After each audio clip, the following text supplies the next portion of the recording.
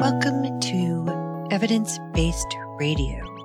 As always, you can find this and previous shows as a podcast on your favorite podcatcher or via the website evidencebasederrata.com. Now, before we begin, I want to give you a small programming note. I've been struggling at late to make this show happen, as you might have noticed. Some of that is life getting in the way, but there's also been a bit of burnout. So I'm going to be mixing things up a bit. I'm going to be alternating weeks between more science-based news, as I usually present, and more historical stories, vignettes on lesser-known historical figures and events, not necessarily directly tied to the history of science, just whatever interesting and fun things I'm reading about this week.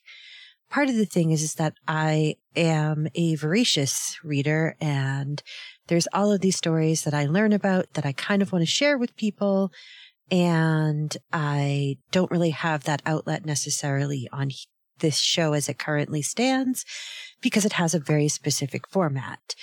And I hope that this will both help me get the program done more often and also be able to do more with it and be able to not just be focused on the latest science news. I'm definitely still going to be doing that. I'm still definitely interested in the latest science news, and I hope that not doing it every week won't prevent me from telling you all of the really cool things that are going on. And I'm also working on a project that I hope will launch in late spring concerning climate change. Longtime listeners will know that I've often avoided the topic because it can just be so overwhelming. But I'm hoping to find a way to talk about it that is informative and action-oriented in collaboration with some other folks and not just focusing on the gloom and doom. So hopefully that will be coming out in late spring. And I would love to hear feedback. So please feel free to email me at evidencebasedradio@gmail.com and let me know if you have any comments or suggestions, anything you'd like me to talk about. And I will try and get to those things. And yeah, so if you wanted to leave a comment and it's a nice comment or a well thought out and articulate criticism, I might read it on the show itself. So please feel free. evidencebasedradio@gmail.com.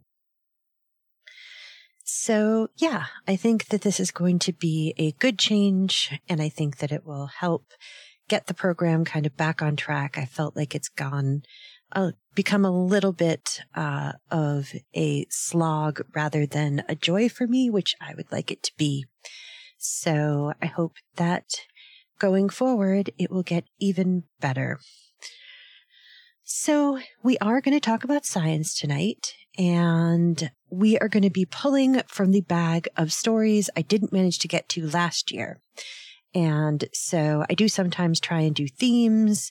And so this week's theme is ancient fossils, and some of them have pushed back timelines and others have solved mysteries. And we're going to talk about some exciting fossils that are not dinosaurs. Obviously, I have done more than one program devoted solely to dinosaurs, and I have enough stories to do yet another, which I will at some point. But, you know, dinosaurs are not the only ancient fossils, and I think that it's a fun time to be able to talk about some other ancient fossils. And so we're going to start tonight with the story about an ancient lizard. A very ancient lizard. A lizard that is so old that it pushes back the origins of modern lizards and snakes by some 35 million years. Now, you may be unsurprised to find out that researchers found this textbook rewriting specimen hidden in a storage at the Natural History Museum of London. And so it was still encased in the rock, and the rock had just been put into a box, and it had been left in the storage. It was excavated from a quarry near Bristol in the 1950s, and the box was mislabeled Clevosaurus and one other reptile. I suppose one other reptile could be able to describe this lizard, but it didn't exactly make people want to jump to look at it, apparently, in the 50s. And so new analysis shows that the fossil lizard dates to around 202 million years ago. And so that would have been during the Upper Triassic. The remains include a partial skeleton with the vertebral column, pectoral girdle, and forelimbs all preserved, as well as the skull and mandibles. CT scans helped determine that the fossil is a type of Squamata, the largest order of reptiles that includes lizards, snakes, and amphisbaenians, which are legless lizards, also called worm lizards. So if you've ever seen, there are these lizards, they look like giant worms, but they're actually lizards, and they just have given up legs. Seems to work for them. Now, previous work on squamate origins suggested estimates for the early Jurassic, or around 185 million years, from the fossil remains that had so far been found before this, and the late Triassic, around 205 million years ago, from molecular clock data. And so when they looked at those two sources of data together, they had a combined age range between 182 and 213 million years ago, which our fossil fits into. Now, the previous oldest squamate remains came from the Middle Jurassic. Other lizard-like animals had previously been found in Triassic fossil beds, but none were related to the crown clade of Squamata. And so the researchers define that as all living species plus their ancestors back to a last common ancestor with other forms of lizard. And so the fossil is small enough to fit in the palm of your hand and includes a 1.2-inch skull with a jaw full of sharp teeth, according to study co-author Michael Benton, a professor of vertebrate paleontology at the University of Bristol. Now, the ability to examine such a small specimen actually just wasn't available at the time it was discovered, so it's probably good that it sat in a box on a shelf in the museum so that it wasn't accidentally damaged when trying to clean it with the lesser tools that were available previous to the modern era. And so nowadays, though, we have non-invasive and advanced ways of imaging such objects. Traditional methods of cleaning using a needle just caused havoc, and CT scanning reveals all the tiny details as well as hidden portions inside the rock and without damage, Benton said.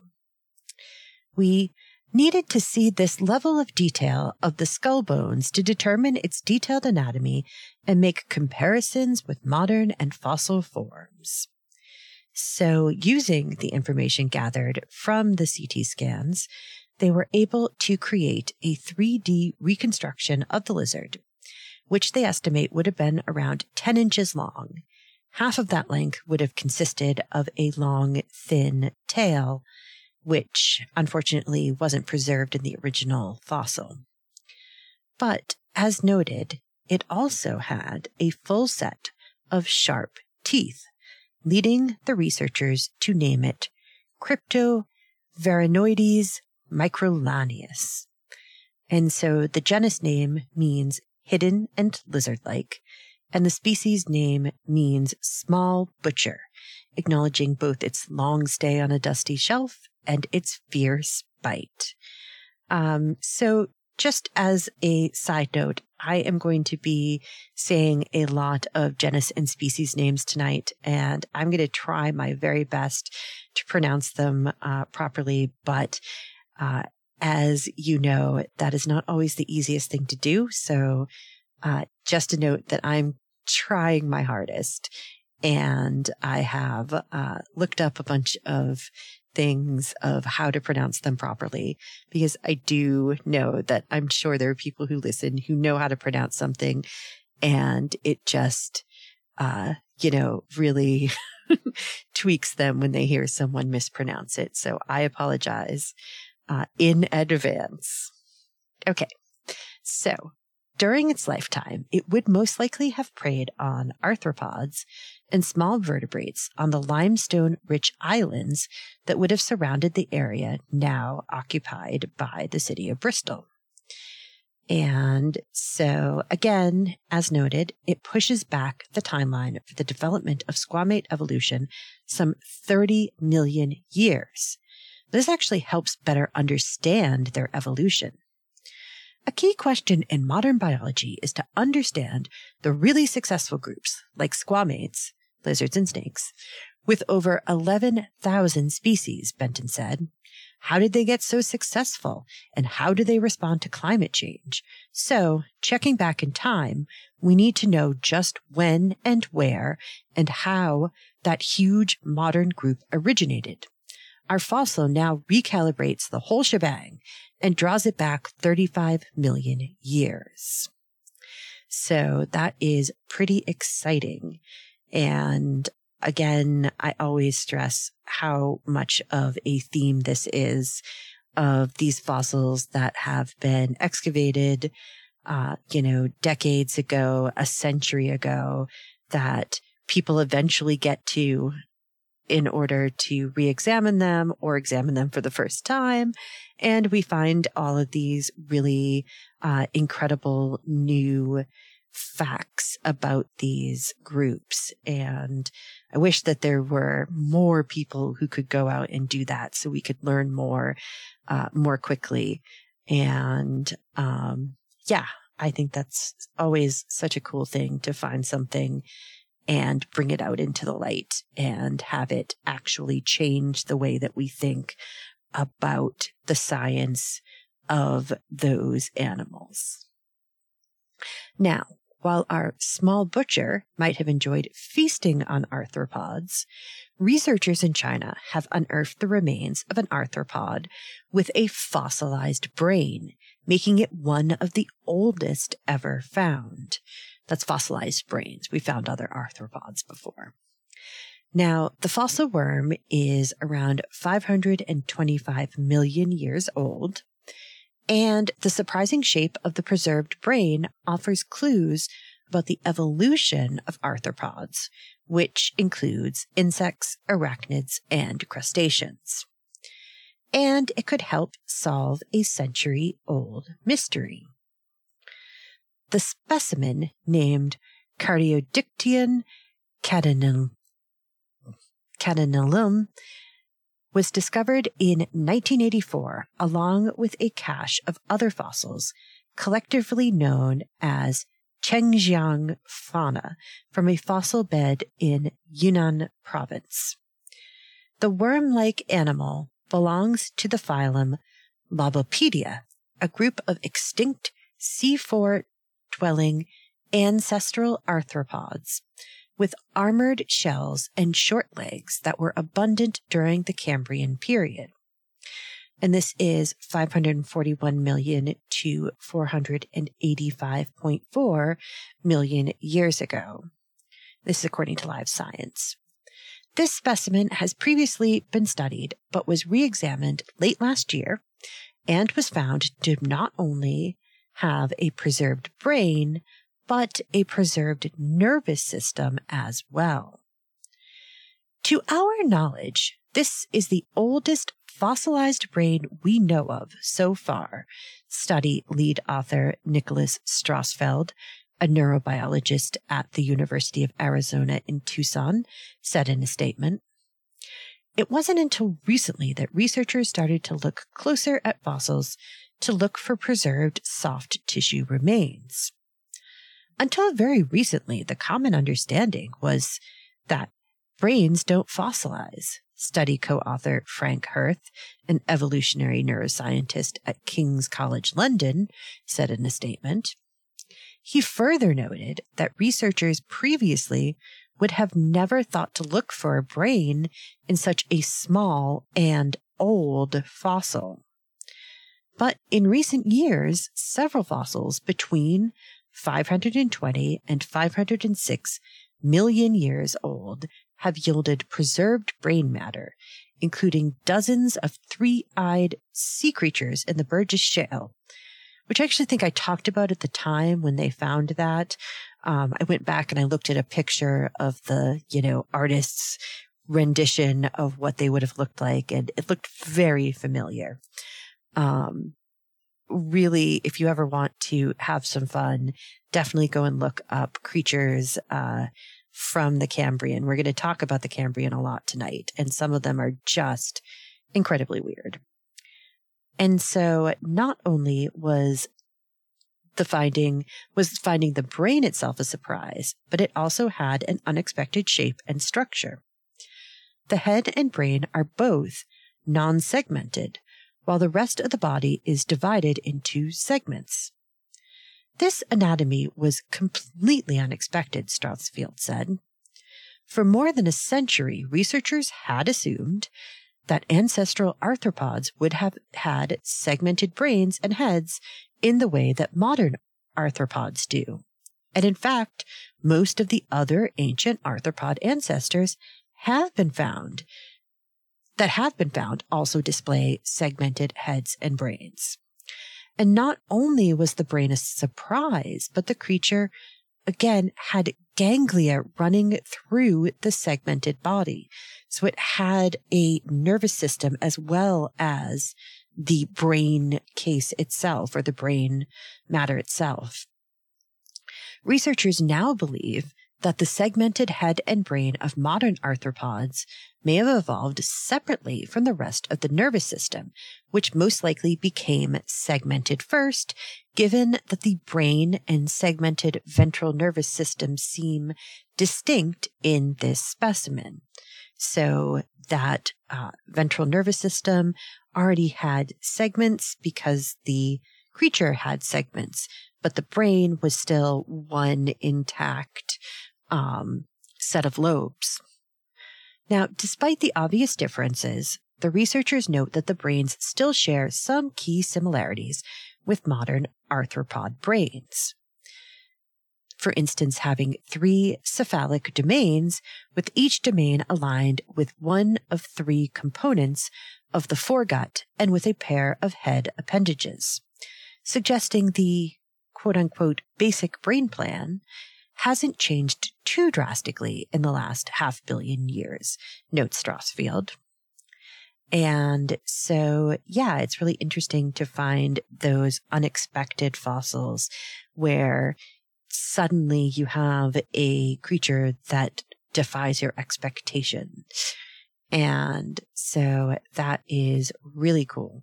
And it's so amazing. Like, the fossil is probably, I didn't catch exactly how big it is. I apologize, but it's very small.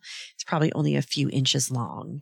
And so to be able to image a brain and nervous system in a fossil that is so small, like the amount of preservation is breathtaking.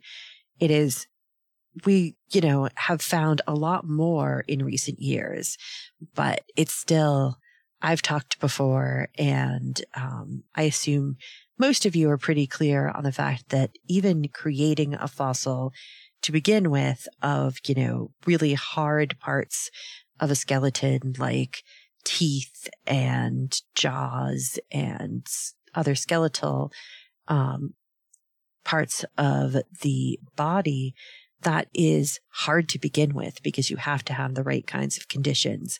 And then for the exact right kinds of conditions to happen in order to preserve soft tissue, I mean, it's not surprising that people before really recently weren't looking for it because it's feels very intuitive that it would not be there. And yet we have continued to re-examine fossils to find new fossils that have this soft tissue preservation, and it's really exciting. So let's talk about another set of Cambrian fossils from Yunnan's fossil bed that have once again been re-examined and found this particular set to be having been inhabited by ancestors of modern jellyfish. And so over 500 million years ago, invertebrates in the Cambrian Sea evolved a new design, external skeletons. But while those skeletal tubes remained, it was, again, once again assumed that the animals' soft bodies would have left no trace. But examination has revealed at least one of the organisms that would have survived in this new form. Now, we've talked a little bit already about the Cambrian explosion, but it just really featured animals that had never been seen before and probably will never be seen again in any way, shape, or form. The body plans were wild. There are a bunch of animals that it's really hard to tell whether or not they were a plant or an animal. And for instance, they sport names like hallucinogenia, and Anomalocaris, which means abnormal shrimp, which is one of my personal favorites. And as we noted, many feature 3 eyes, 5 eyes, 7 eyes. Nature was trying everything out at this point. All of the basic body plans, it was trying things out, discarding them. During this time, trilobites were swimming throughout the ocean, and basically everything was in the ocean at this point, still. And so just to make the point, though, when we say Cambrian explosion, we mean that they evolved over the span of 20 to 30 million years, which is an explosion on the geological timescale, but not actually the human timescale. And so usually this would take hundreds of millions of years, but for some reason, it was just the right conditions for rapid evolution of different body plans and testing out different things that, evolution was trying to decide what was going to work and what wasn't going to work. And of course, when I say that, that's completely, anthropomorphizing. Evolution is not directed in any way. It's just easy shorthand for what was going on. And so for a long time, we thought that these were their own distinct and extinct forms of life. So we used to think that the Cambrian explosion happened, all of these weird things came about, they all died off, and then basically evolution started over. But we now believe that most of these are distantly related to modern mollusks and crustaceans. Now, early calcium-reinforced skeleton tubes became a go-to evolutionary step for multiple groups across a span of around 50 million years. The structures provided protection for everything from segmented ancestors of earthworms to bizarre ancient relatives of tardigrades. Fan favorite? But as we've talked about, soft tissues tend to decay away, notes Xiaoya Ma, an invertebrate paleontologist at Yunnan University in China and co-author of a study describing the findings. Thus, trying to figure out what once lived inside these tubes proved quite difficult, as each could potentially hold several distinct species. But late last year, a study in the journal Proceedings of the Royal Society B by an international team of researchers outlined their examination of 4 extremely well-preserved Cambrian fossils from this deposit. The 514 million-year-old fossils are called Gantucunia aspera and feature soft tissue impressions that allowed the researchers to determine that the animals were actually ancestors of modern jellyfish. And so they may not be direct ancestors, but they have the same body plan and features of modern jellyfish. So not only are soft-bodied animals hard to find in the fossil record in general, but jellyfish are almost never preserved. And I think that makes a lot of sense considering what they're made of and the fact that they're a preferred meal for a lot of other animals in the ocean. This fossil was a double whammy in terms of rarity. Luke Perry, a paleobiologist at the University of Oxford and a co-author of the study, exclaimed. The fossils were discovered by lead study author Guangzhu Zhang, Ma's graduate student, and are so well preserved that you can discern the animal's internal organs once again. So cool. The mouth was surrounded by a ring of tentacles, each around 0.2 inches or 5 millimeters long. They also featured a sac-like gut with just one opening. These features led to the fossils being classified in the phylum Cnidaria, which includes modern-day jellyfish, corals, and sea anemones. It supersedes an older theory that the skeletons belong to an annelid worm, which would have featured 2 gut openings. G. aspera most likely either hung out with one end of its tube anchored to another member of its species in clusters, kind of the way that tube worms do around a hot black smoker these days. It's sort of like that, only the tubes were hard and calcium rich rather than, I don't think tube worm tubes are rigid. I think they're soft. But they could have done that. Or the researchers suggest they might have been tied to mobile creatures like trilobites, hitching a ride on a trilobite, which were definitely abundant in the Cambrian Ocean. And so it would most likely have used its stinging tentacles to feed much like modern jellyfish polyps and have retreated into the tube when predators were near. In the present day, only one group of jellyfish larvae, Scyphosa, create exoskeletons. Cnidarians, like corals, retain their skeletons into adulthood, but these skeletons are built from calcium carbonate, and the ancient tubes were constructed of calcium phosphate, which is the same material used by vertebrates to create bone and teeth. Why did cnidarians switch from calcium phosphate to carbonate? Researchers aren't yet sure. One potential reason is that the environment before our current time was phosphorus-rich, Ma said. But they hope to have more answers in the future as their research continues, and they also expect to explore the genetic makeup of extant animals to see if there are clues there as well. Okay, it is time for us to take a break.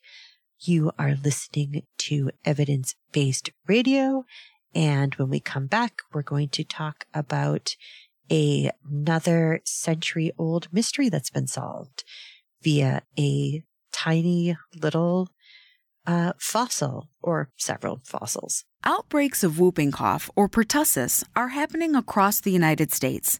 This serious respiratory disease can be deadly for babies. By getting the whooping cough vaccine, called Tdap, during the 3rd trimester of each pregnancy, women can pass antibodies to their babies to help protect them until they're old enough to receive their own vaccine. Learn more at cdc.gov/pertussis/pregnant.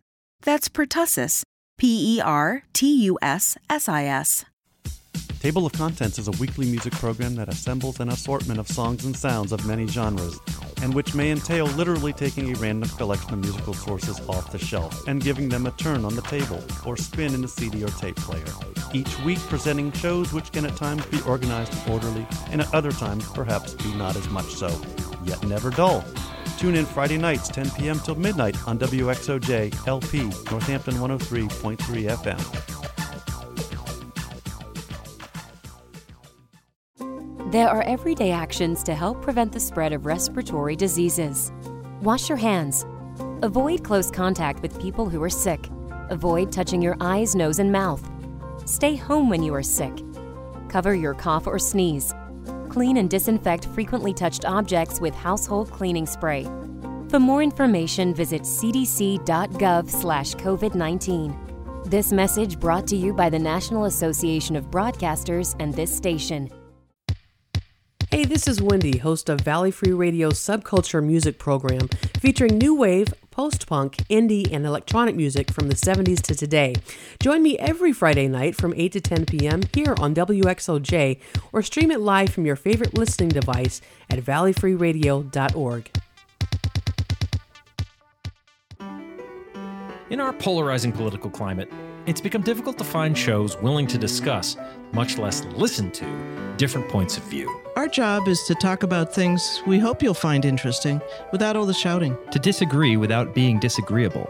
To provide incisive, factual commentary that cuts through the weekly spin cycle and aims to enlighten, not enrage, our listeners. So tune in for Civil Politics, Friday evenings at 7 here on Valley Free Radio, or anytime at civilpoliticsradio.com.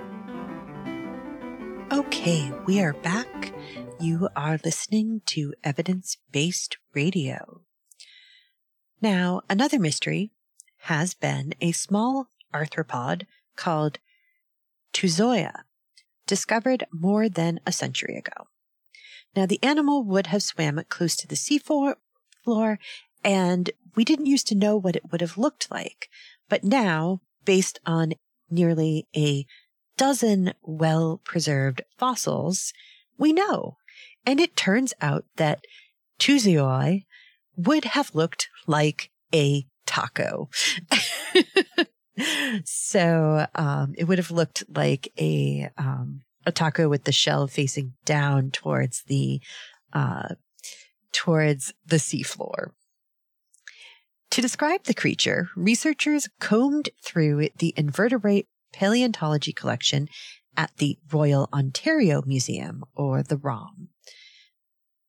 There have been hundreds of specimens recorded worldwide, but once again, their soft tissue parts have been almost non-existent, and thus it was hard to tell what they would have looked like. Tuzoia was widespread and found in China, Australia, the Czech Republic, and Canada.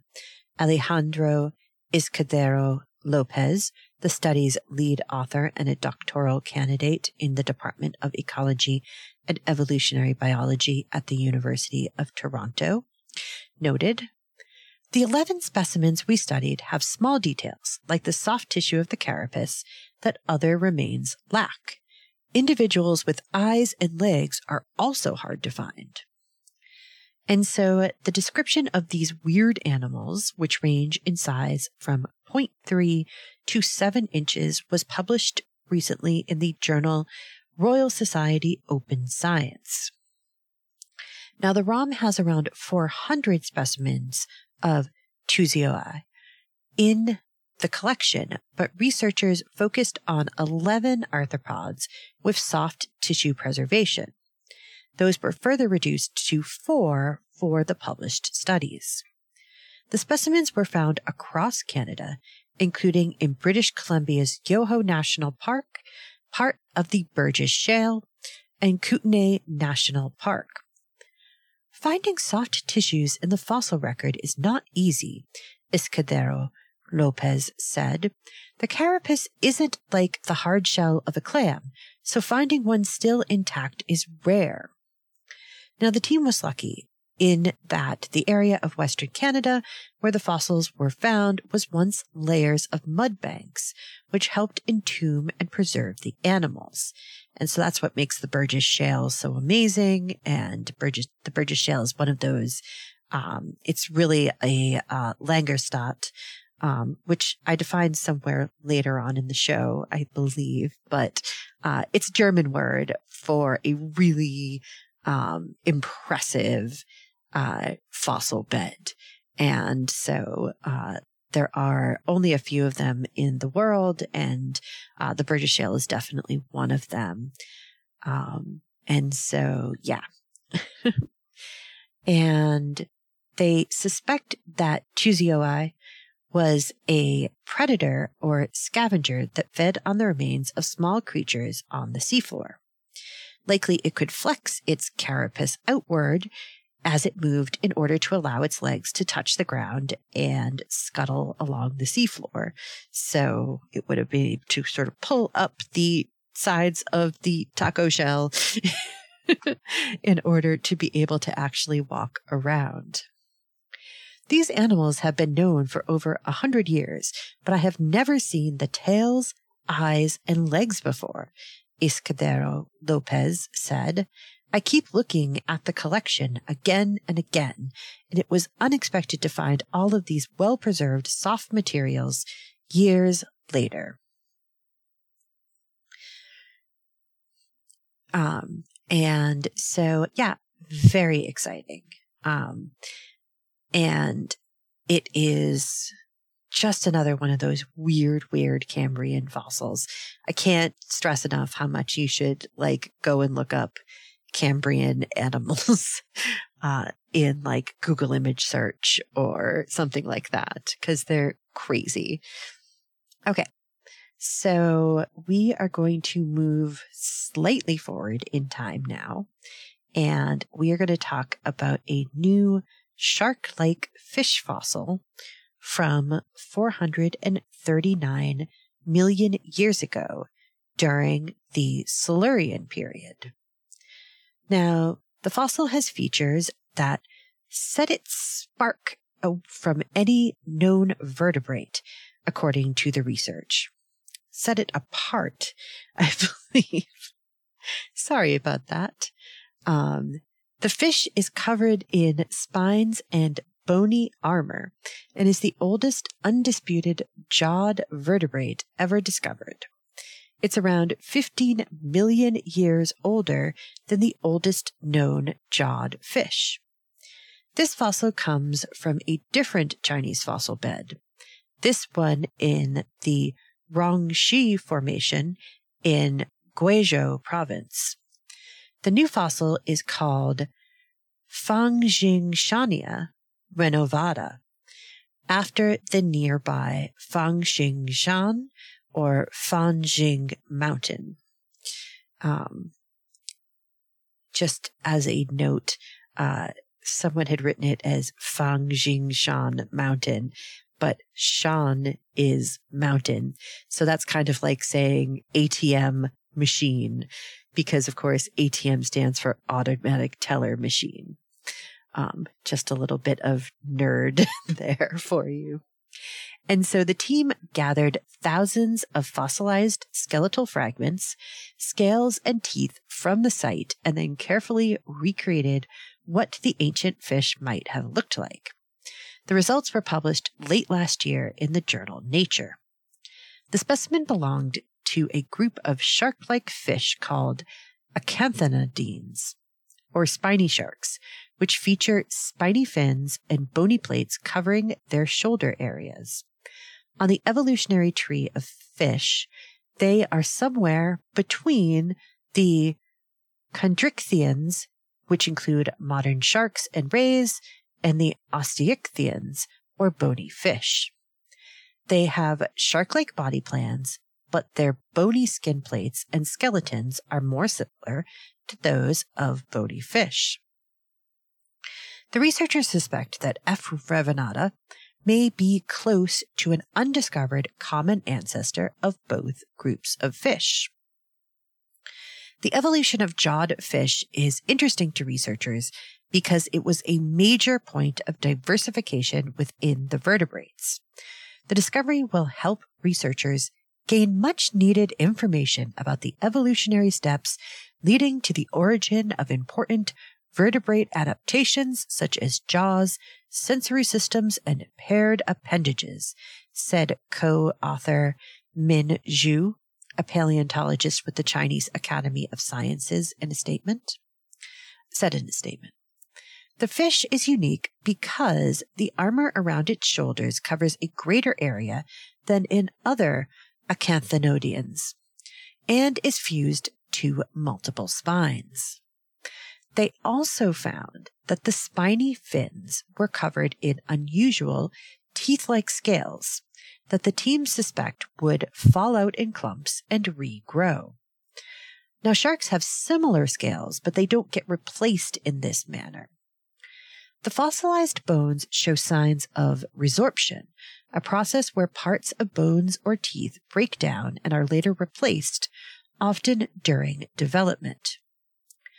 This level of hard tissue modification is unprecedented in chondrichthyans, lead study author Plamen Andreev, a paleontologist at Qijing Normal University in China, said in a statement.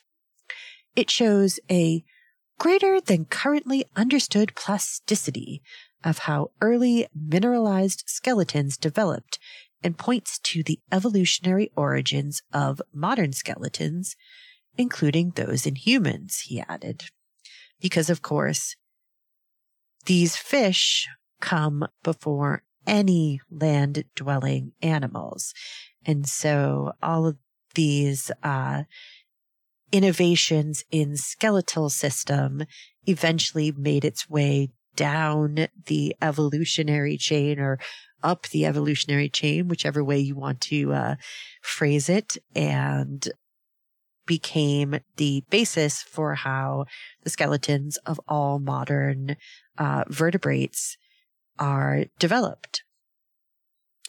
And so it turns out that this is just one of several fossils found in the Rongji Formation. A separate study published in the journal Nature describes another new species of extinct jawed fish, Chiandos duplicus. However, this species is only represented by ancient teeth and scales, and so researchers are less certain about its place in the evolutionary tree. Slightly younger specimens were also described in separate publications. Zeuxanosteus mirabilis was an armored fish in the placoderm group. Xenacanthus vermiformis may have been a placoderm, but also shares similarities with some jawless fish, hence vermiformis, which means worm-like. And finally, Tugiapsis vividis belongs to the jawless fish group Galeapsids, known for having helmet-like shields on their heads, and this is, of course, according to the Chinese Academy of Sciences. The newly described species come together to change the landscape of knowledge about the evolution of jawed fishes. Previous research had suggested that the emergence and diversification of jawed fishes didn't begin until around 420 million years ago. But the new fossils suggest that jawed fishes were already diversifying around 20 million years before that.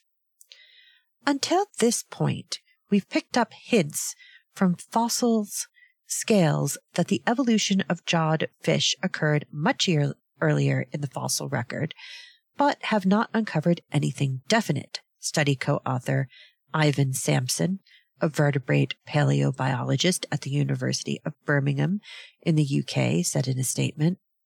These are the first creatures that we would recognize today as fish-like. And they think that a common ancestor of the sharks, rays, and bony fish, also a jawed fish, may have lived some 455 million years ago. And so, yeah, that is very cool because, again, these are like foundational species in the vertebrate evolutionary line.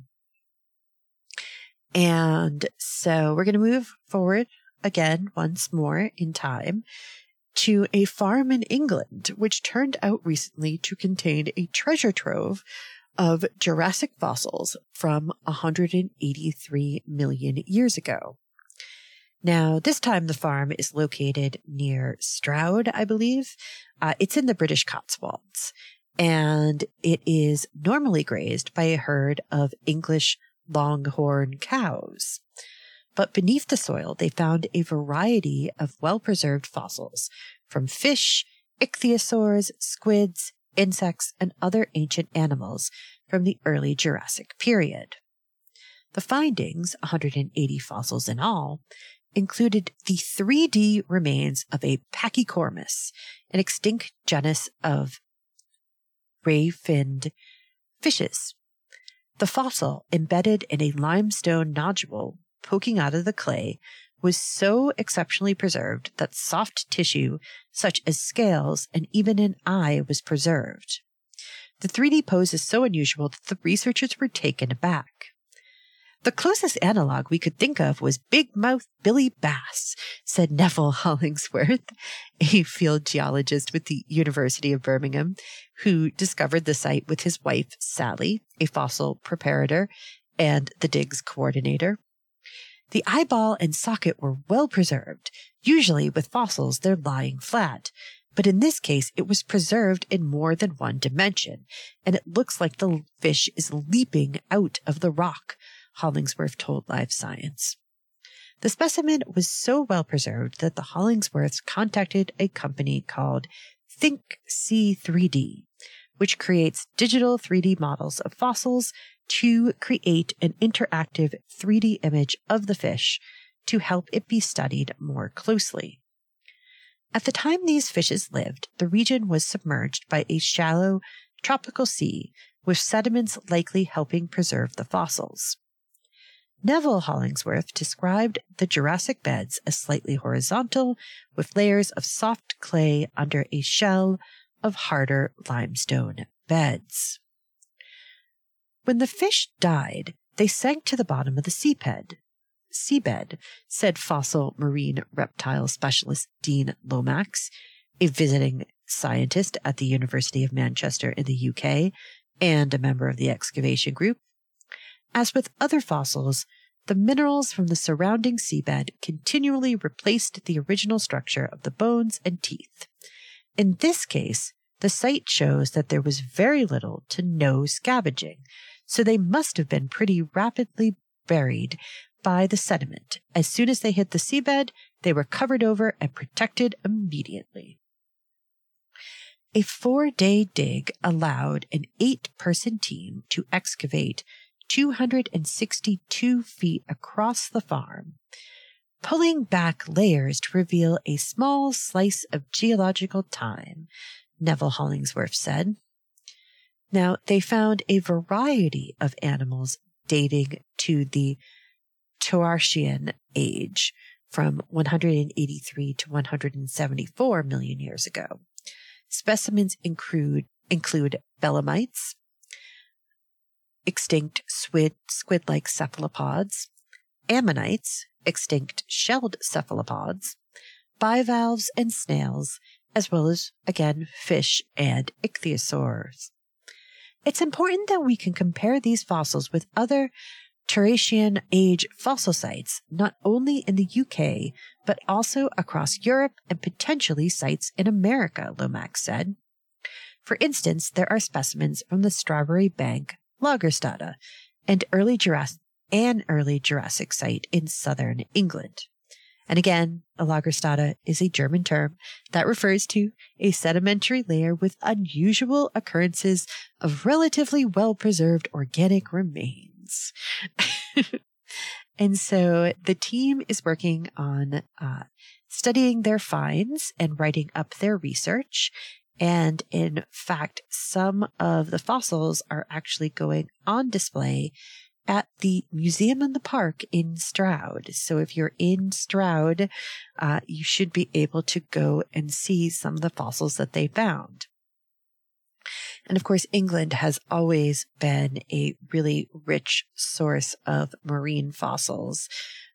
Mary Anning, she spent her entire life finding ichthyosaurs and other marine animals because much of England is built upon these limestone foundations. And that limestone, of course, was created in the ocean before the oceans retreated.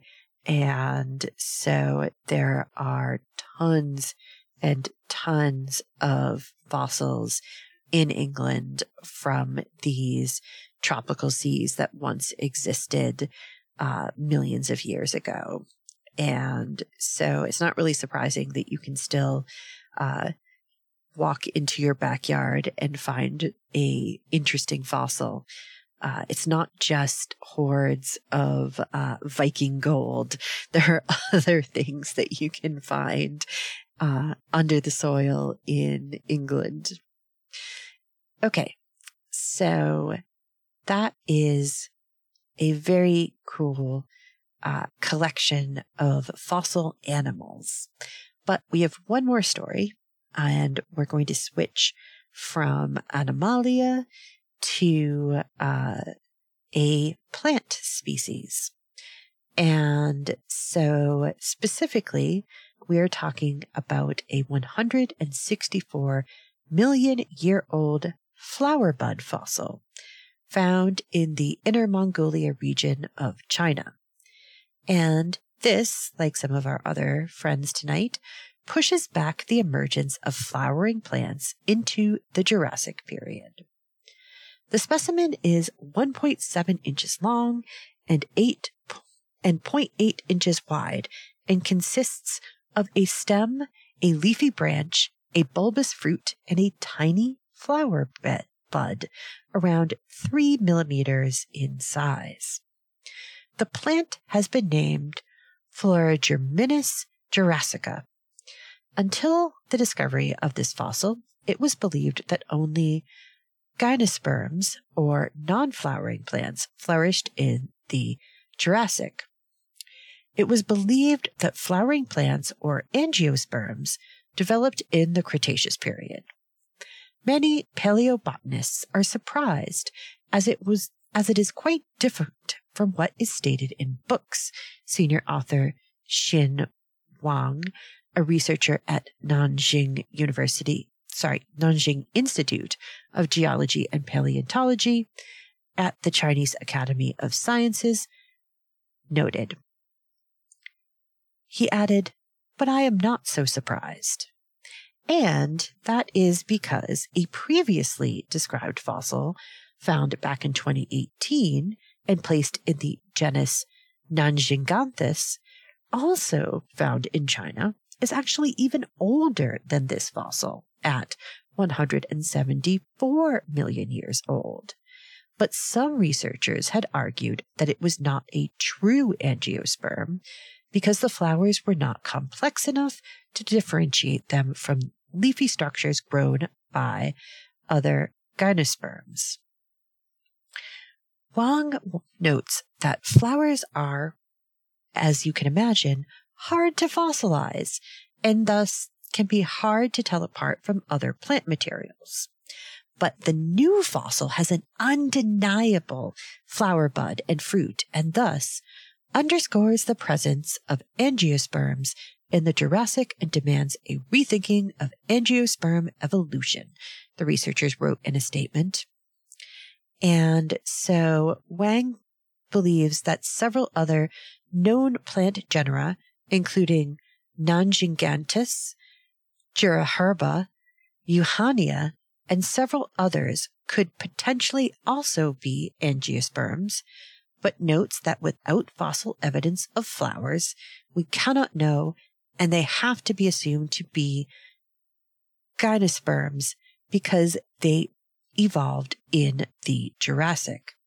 But if angiosperms were more common in the Jurassic, they would have been still highly uncommon and geographically isolated in comparison to the dominant gymnosperms, and thus finding fossil remains would be unlikely. Juan also notes that F. jurassica may be one of the very first true angiosperms, and that it could be a link between more primitive forms like Non-Giganthus and true angiosperms that developed later in the Cretaceous. And so basically, once the angiosperms developed, then there was a real diversification. And before that, you mostly had tree ferns and a bunch of other non-flowering plants that dominated. And once the flowering plants took over, I should have looked this up to know for certain, but I think that angiosperms are now the dominant form of plant life on the planet. So once it got going, it really got going. And so, yeah. Okay, that is all the time we have for tonight to talk about all of these really cool fossils. And so I hope that you enjoyed, and I hope that you will enjoy what comes next week. You have been listening to Evidence-Based Radio. Evidence-Based Radio is a member of the PlanetSide Podcast Network. To learn more, go to planetsidepodcasts.com. The theme song is Widgeon by Birdboy. Purchase the full song at smarturl.it/birdboy.